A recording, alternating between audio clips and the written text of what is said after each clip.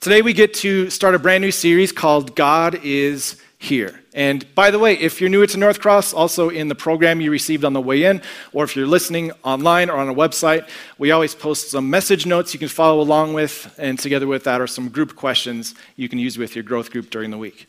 But we get to start a brand new series called God is Here. And the reason for that is because, number one, this is December, we're getting ready for Christmas, and the whole idea is that, yes, when Jesus was born, this was God with us. God is here. But what we're doing in this series, we're not quite to Christmas yet. What we're going to do is look at several individuals before Jesus was even born and how God appeared to them at critical moments in their life. Before Jesus was even born, people began to realize, wait a minute, God is here. He is with me in this moment, and I am in his presence. And so today what we're going to do is look at the very first human beings who were suddenly realizing God is here. And as it turns out, they were also the first human beings. We're going to talk about Adam and Eve and how they were with God in the garden. And this was the first time in brief human history how God is here was perceived to be a bad thing. So we're going to get into that in just a little bit. But first of all, I want to talk about these three words. God is here. When I tell someone that, first of all, we assume nothing about the people who come here on Sunday mornings or listen online. What I believe for most people, when they hear those three words, at least the people in our audience, the thing you come up with, first of all, is this sense of joy and peace, joy and comfort. God is here is good news for us because we kind of know a little bit about him. And so the prevailing thought is, okay, God is here. This should bring us joy. This should bring us comfort. And that's kind of the standard. But what I also know about me and about all of you is that there are some things that can get in the way of that joy and comfort. And in fact, when we look at a broader survey of humankind, we see that not everyone reacts and perceives those words, God is here, with joy and comfort. Sometimes when we hear those three words, God is here, it can lead us to a reaction of guilt and shame. To the point where I'm not okay with God being here just yet. I think this is more of a guy thing, but it's kind of like, yeah, I should probably go to the doctor, but I'm not quite ready to go to the doctor because I know I need to change my diet and eat better and exercise. And once I do that, then I'll go to the doctor. I think we have that little bit of a complex with God too. Or maybe dentist is a better thing. You know, we all floss the day before we go to the dentist. And who knows, other than that. But when it comes to the presence of God, maybe part of you says, I'm not quite ready yet. Let me clean up my life. And some of you felt this way with church too. I don't know if I'm really a church person. I need to fix up, clean up, change who I am, and then maybe I'll fit in. So there can be this guilt and this shame associated with those three words. God is here. But then there's also a more challenging one. This, again, all of these apply to all of us in at least a little bit of a way. But this third one is probably the trickiest. For some people, God is here brings accusation and doubt. Some people aren't ready to believe in God because they look at all the bad things or the suffering or the evil in this world and they say, how could there be a God, a good God, a powerful God, a loving God, if all of this is still here? If he is here, I'm going to have a word with him. Some of us, if maybe we're not quite that extreme, we're followers of Jesus. We believe he's a savior, but we just have doubts. Why did he allow that bad thing to happen to you?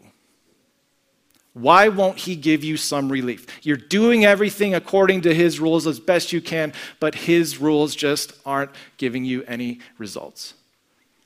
And so when you think God is here, you think, I've got some accusations, I've got some questions, we've got some things to work out. And these three things, they all fit into one category, really. You see, if God is here, every one of us automatically thinks of some sort of a confrontation. The first one, joy and comfort, we'll talk about this towards the end, but God is confronting something, and that gives you joy and peace. The second one, the reason we feel guilt and shame is because we feel like God is confronting us, and we're not ready for that. The third thing, you're actually the one confronting God with your accusations or your doubts. All of these things deal with confrontation. And in fact, the one thing we're going to see happen today as we look at the first human beings who were in the presence of God, it's best summarized by that one word, confrontation. Now, just real quick. I like to put you guys on the spot sometimes. How many of you you actually enjoy confrontation a little bit? You don't have to raise your hand, but if you do, could you just say, we need to talk? We need to talk. Those are your 4 favorite words, right? Can you say that with me? Ready? We need to. Wow, so we're kind of sadistic in here. So some of you really like this, confronting people. And here's the thing. We all know that it's better to confront up at the beginning than to let it simmer and let it get worse. Better to confront right away. And here's what we're going to see today. You see, we can't point to God walking in a garden like Adam and Eve could, and we can't have that confrontation like they did. But we receive the benefit of their confrontation. You don't have to wait to have this confrontation with God. If you feel shame and guilt, if you feel accusation or doubt, you don't have to wait. Today is your invitation to find that peace and that comfort that can come along with God is here. But the first thing to know is this. If God is here, we should be ready for confrontation. We should be prepared for it. And this is going to take us back to the Garden of Eden where Adam and Eve had the first confrontation with God. And what we see from their story is that it resolves all these things that we just listed. Do you want more peace and joy from God is here? Do you want to get rid of the guilt and shame? Do you want to part with your anger against God? This section helps to address all 3 of those things. And here's the thing about Genesis chapter 3. It's an amazing chapter of the Bible. In fact, Genesis chapters 2 and 3, if you understand those 2 chapters, it clarifies the rest of the Bible. You can understand all of it if you understand those 2 correctly.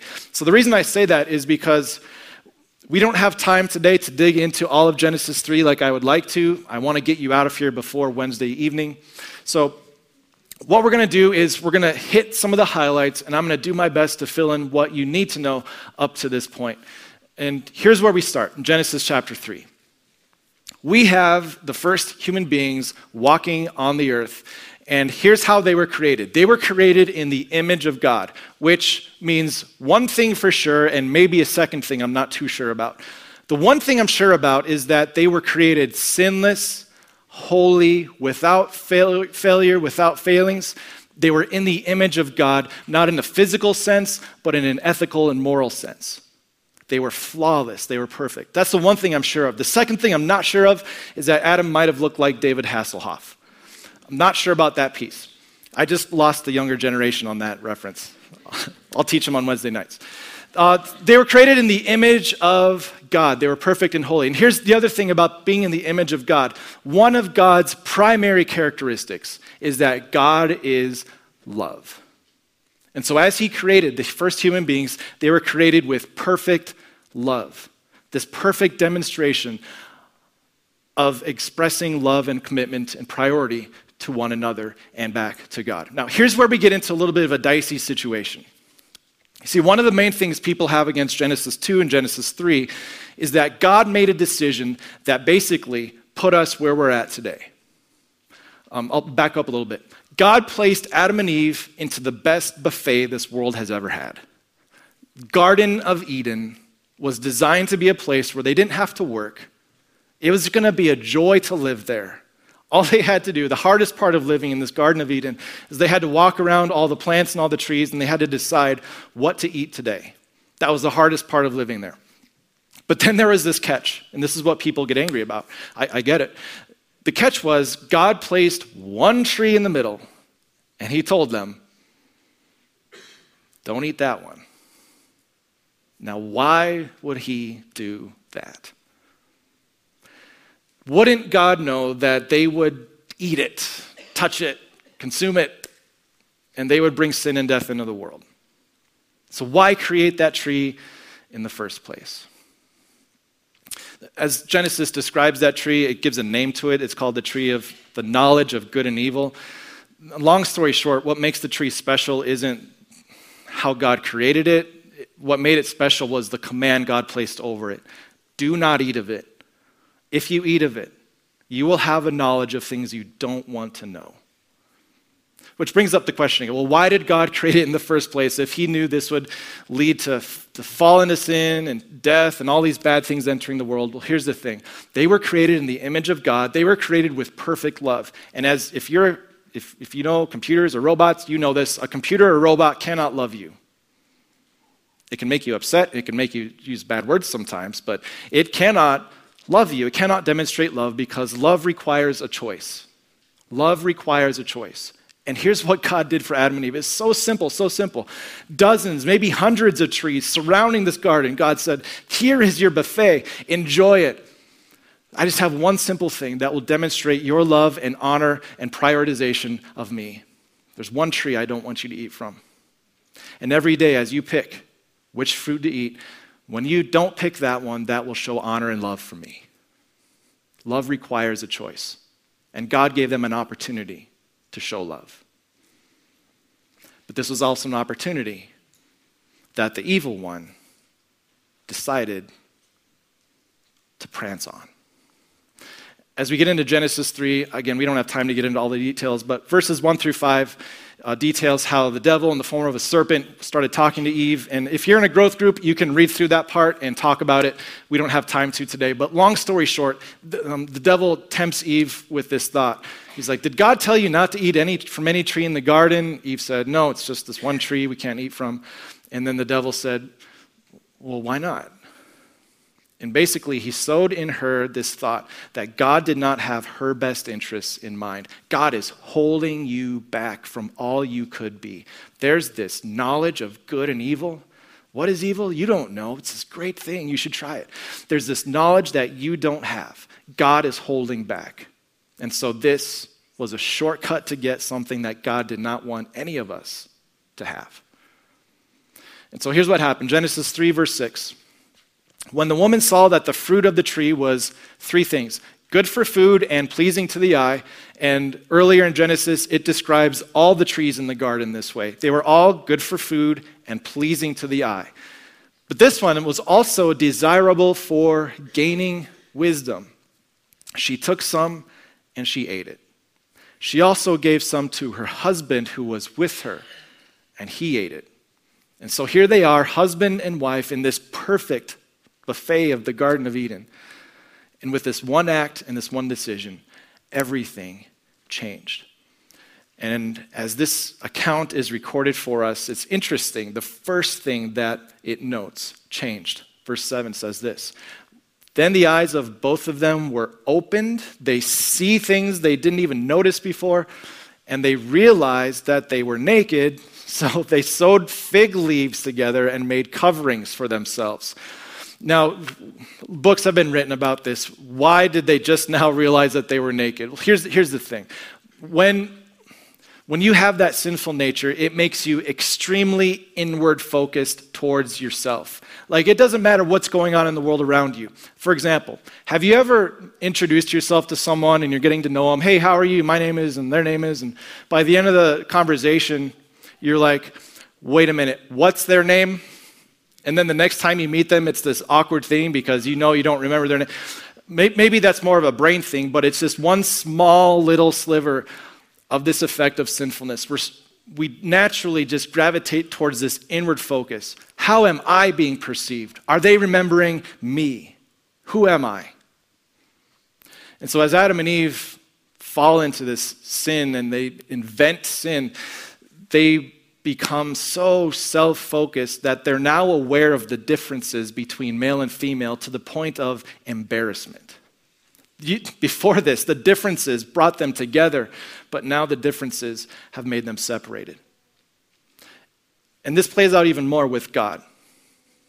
Perhaps in this moment, as they're navigating male and female and what this all means and having to cover themselves, they're wondering, why did God make us this way? Why are we embarrassed? And here's how it plays out in verse 8. Then the man and his wife heard the sound of the Lord God as he was walking in the garden, in his garden, in the cool of the day. Now, sometimes I talk about how God created the world, and the creator has to be independent of his creation. You can't paint a painting if you're part of the painting. God exists independently of space, matter, and time. He has to put it all together. But what you see in Genesis is this amazing truth. God created this universe, and God created this earth to be a suitable place for him to be.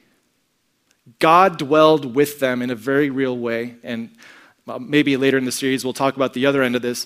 At the end, we'll have what they lost. God will dwell among us again. But just amazing that God created this world in an appropriate way for him to be part of it. God was there. And what does it sound like when God's walking through the garden? I'm not entirely sure. For some reason, I think Monty Python and the huge foot from heaven that just stomps around, but I'm sure that's not it. But they heard God walking in the garden. It's like he was there. God is here. But for the first time ever, God is here was a bad thing. They heard the Lord God walking in the garden in the cool of the day, in the afternoon, and they hid from the Lord God among the trees of, get this, among the trees that God himself planted. And you and I have to look back at that and say, that was pretty foolish, that was pretty dumb. Why try to hide behind the things that God himself placed there? But isn't that what you and I still do to this day? When you don't want that confrontation because you feel guilty or because you feel angry, what is it that you hide behind? What is it you distract yourself with?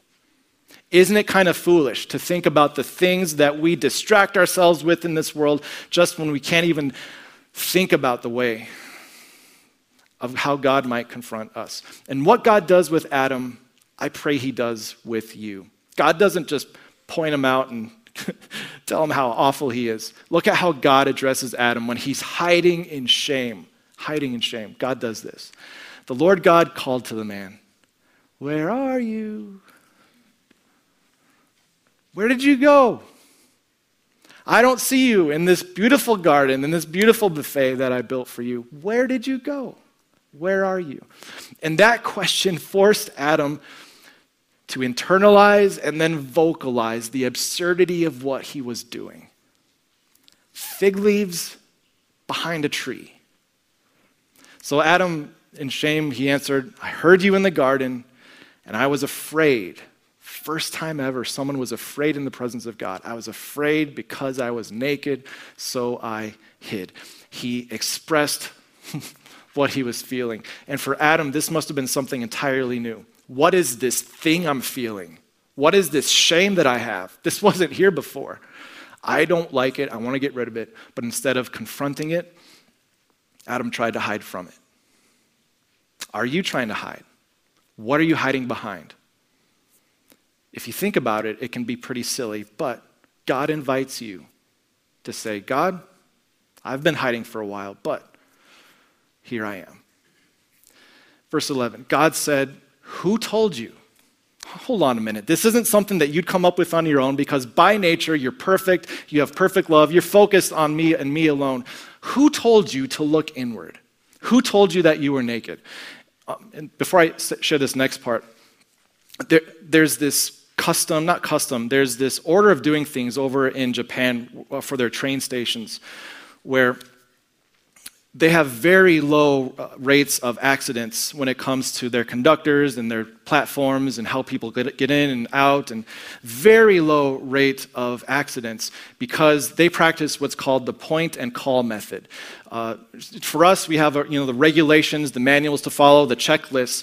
Rather than having a checklist, they point and call.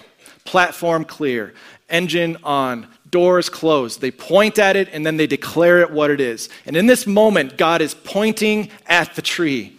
Fruit is gone. Adam, did you eat from the tree I told you not to? Have you replaced your love for me with something else? In Genesis 3:12, the man said, "I accept full responsibility for my actions." Now, some of you who know the Bible know that's not true.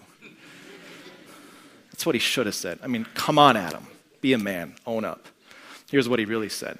The man said, "The woman you placed here with me, That part I'm not making up. This is what he actually said. The woman you placed here with me, she gave me some fruit from the tree, and I ate it. Now, there's a lot of things wrong with that, but before we get there, love requires a choice. The simple choice for them was to abstain from eating this fruit, to honor God in that way. And maybe one of the best ways to illustrate this, isn't it cool even in modern days? The cool thing about marriage is that both of you make a choice. Like, I choose you. And out of all the people in the world, that choice exhibits and demonstrates love. And, I had a lot of options when it came to, people to marriage and stuff. I mean, I could have married Amy. I could have stayed single. But it's that choice that is required for love. And it's in this moment that God is pointing this out. One thing, one simple choice you could have made to demonstrate your love, and you decided not to. And Adam says, I know that hurts. Sometimes the choices we make betray others and demonstrate a lot of selfishness. And Adam says, it's the woman. Everything was fine until she showed up. I mean, I was naming the animals, I was walking around and enjoying the garden, and then this woman you put here with me, everything just went, where. Everything went bad. And so in this moment, Adam is blaming Eve. He's blaming God himself. And maybe just to pause there for a second, that's something we tend to do also. We blame the people around us, or maybe even, well, God, you're the one who made me this way. God, you're the one who gave me these circumstances. You're the one who gave me this illness. You're the one who gave me this inheritance. Why did you give it to me if you knew it was going to end up this way? We shift the blame elsewhere. And to see a role model of what we should do, let's look at what Eve said. So Lord God said to the woman, what is it you've done? And the woman said, it was all my fault. I'm kidding. If you know the Bible, that's not what she said. She said, the serpent, shift the blame that way. The serpent deceived me, and so I ate it. And it just keeps going down and down the line, shifting the blame to someone else. We know this by nature. I see this as a parent. I did not teach my kids this, but when I confront one of my kids and I tell them, why did you hit your brother? They always say, but he... whatever, fill in the blank. But he did this, but he did that. It's always shifting the blame. Adam and Eve taught us that. When we feel guilt and shame before God, the best thing, the only thing we have the power to do is try to shift the blame to someone else. And the most ugly version is to shift blame back to God himself. We know this. We try this. It doesn't work, but that doesn't mean it's not true. Number 2 on your sheet, the only way to escape guilt is to shift the blame. Shift the blame. We know this. We know this. But here's the problem. The person who is guilty has no authority to move the guilt or the blame somewhere else. They don't have the power. They don't have the capability. As much as Adam and Eve wanted to shift the blame elsewhere, they were still guilty. They were still guilty. The only hope is if the one for whom you're guilty decides to take the blame and move it somewhere else. That's exactly what we see. Genesis 3:15, here's the good news. Here's the first promise of the Savior that you see recorded. And it says, God was present with Adam and Eve in that garden. So the Lord God said to the serpent, I will put enmity between you and the woman. Devil, you tried to make your own little family here. You think this world is yours? You think these people will belong to you forever? No, they will not love you. There will be conflict. There will be conflict between you. There will be confrontation. They will recognize your lies and your deceit. They will not be part of you. I'll put enmity between you, and here's how. Between your offspring and hers. And not like plural, many offspring, but God was promising there will be one offspring through this woman that will be the hero of these people. He will face you in conflict. And the result will be this. You will strike his heel, but he will crush your head. He will crush your head, destroy you. And the best thing that you'll be able to do is a momentary blow. you will strike his heel. And it's in this moment we see God in this amazing promise that he declared to Adam and Eve, which he affirms before you today also. His plan from the beginning was to say, Adam and Eve, I see how you're shifting the blame around. That's cute and all, but you can't do that. Only I can. And today I declare that one of your offspring will fulfill this promise today to take the blame which you incurred today and to be considered guilty for it for you. That was God's plan and promise. So here's what we see happen in the garden. If you are hiding from God because of your because of your guilt, because of your shame, God has taken that blame and he has shifted it for you. He put it on Jesus for you. Jesus died for you. He rose again for you. The guilt is gone. God is here is a good thing. But what about all the bad things? If God is here, and if that's a good thing, what about all the bad things? So once he's addressed the big issue, he pointed the finger at the big guilt that had gone on, and now that God has addressed that, he then in turn addresses Eve, and he addresses Adam, and he says, because of this, there will be consequences. He turns to Eve. We'll go through this quickly. He turns to the woman, and he says, you know how I just promised that through your offspring there will be deliverance? Through your delivery, there will be great pain. I will make your pains in childbearing very severe. With painful labor, you will give birth to children. Thank you, Eve. That's her gift to all of you women. And so there was this hope, but also this trouble. They knew that a Savior would one day come, but they also knew with every delivery,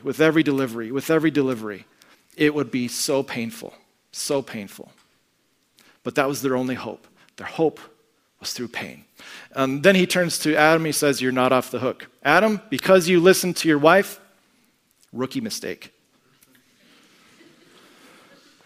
Because you listened to your wife and ate fruit from the tree, cursed is the ground because of you. Through painful toil, you will eat food from it all the days of your life. No more Garden of Eden for you. You're kicked out. Go work the ground. In order to survive, you will have to sacrifice. Through sweat, through blood. Just to survive will be painful. He goes on. By the sweat of your brow, you will eat your food until you return to the ground, since, Adam, I took you up from it. And this next part is so powerful and also so poetic. God ends with this. For dust you are, and to dust you will return. Your life will be one of pain and suffering, living moment to moment, paycheck to paycheck, day to day, trying to make enough food, trying to make enough just to survive. And your only source of relief is that someday you'll die and you'll be nothing but dust once again. And this is kind of the bleak existence. And the book of Ecclesiastes in the Old Testament does an amazing job of, pouring into the troubles and the struggles of life. But this is what he was very upfront with Adam and Eve. He told Adam and Eve, look, your life is going to be one of pain, one of suffering, and one of a lot of work. But this is better than the alternative. Standing before Adam and Eve, he had this choice. Here, you guys just ruined my perfect creation. I can't live with you anymore like I hoped I could. You created sin and death. So what could God have done? Well, one option, just condemn Adam and Eve forever out of his existence and start over. Brand new creation. Let's try this again. New garden, new people. I'm not sure what he would name them. But new people to inhabit this world, and let's have another go at it. But God said to Adam and Eve, what would be better for you is option B. The option where you go through a life of pain and struggle and sorrow and sickness and eventually death so that I don't have to condemn you. His plan was to redeem them, to reclaim them. And as we zoom out, now we look in the modern day world, and the pain and suffering that God predicted for Adam and Eve was not just for Adam and Eve.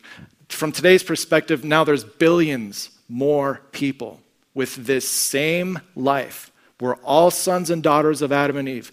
the same pains, the same toils, the same sufferings, the same inevitability of death. But still, God says this is better than the alternative. Better to endure the suffering than to be condemned forever. And then finally, here's the miracle of this all.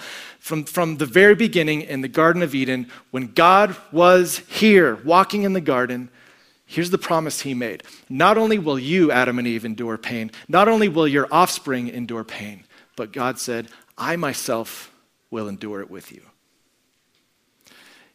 In the fulfillment of what we see Jesus, God himself entered into the suffering so that he could take something out of it. Here's how I phrase it for number 3. God permitted brokenness to continue in this world so that God himself could enter the brokenness and reclaim something from it, something he loved more than anything else. You, the world. For God so loved the world that he gave his one and only Son, so that whoever believes in him would not be condemned, would not perish, but rather would have eternal life. So yeah, there's going to be moments in life where you get angry. You see things in your life and you say, God, if you're here, why are there all these troubles? And why is there all of this pain? And God's answer is the same. He did not release you or abandon you to all the brokenness, but he entered into it deeper than you and I will ever have to go. Condemnation, death. And the good news is, as we know the end of the story, Christmas isn't just that the Son of God entered this world, but we know that he came here with a mission, with a purpose. Yes, he died for our sins, but he rose again to declare that death no longer has power over us. Though to dust we will return, we will live with God. We will see him face to face. So as we close today, I want to close with the same thought we started with. If God is here, yes, there will be confrontation. We should be ready for confrontation. But the one thing I hope you take away is that when you think God is here, think about what he confronts for you. As he entered the trouble and suffering of this world, he confronted the punishment for sin. He confronted the pain of death. He confronted that for you so that in this moment, when you think God is here, you can say to yourself, because of that, I have joy and I have peace. Let's pray. Dear Father in heaven, I know that when we get into how we think about being in your presence, we can have a number of different reactions and responses. Some of us just came in here already feeling joy and peace. Some of us are kind of hiding or cowering with some shame or guilt, and some of us have honest questions about your goodness and how evil and wickedness and hardships can be a part of your good plan. And we'll continue to struggle with all those things as long as we live in this world. But I pray that as we simply look back to our first parents, Adam and Eve, hiding in the garden, your simple question brought them back in. Where are you? And your love for them is the same love you have for us. Help us this season, throughout our lives, to see the joy and the peace of knowing that you are here. In Jesus' name, amen.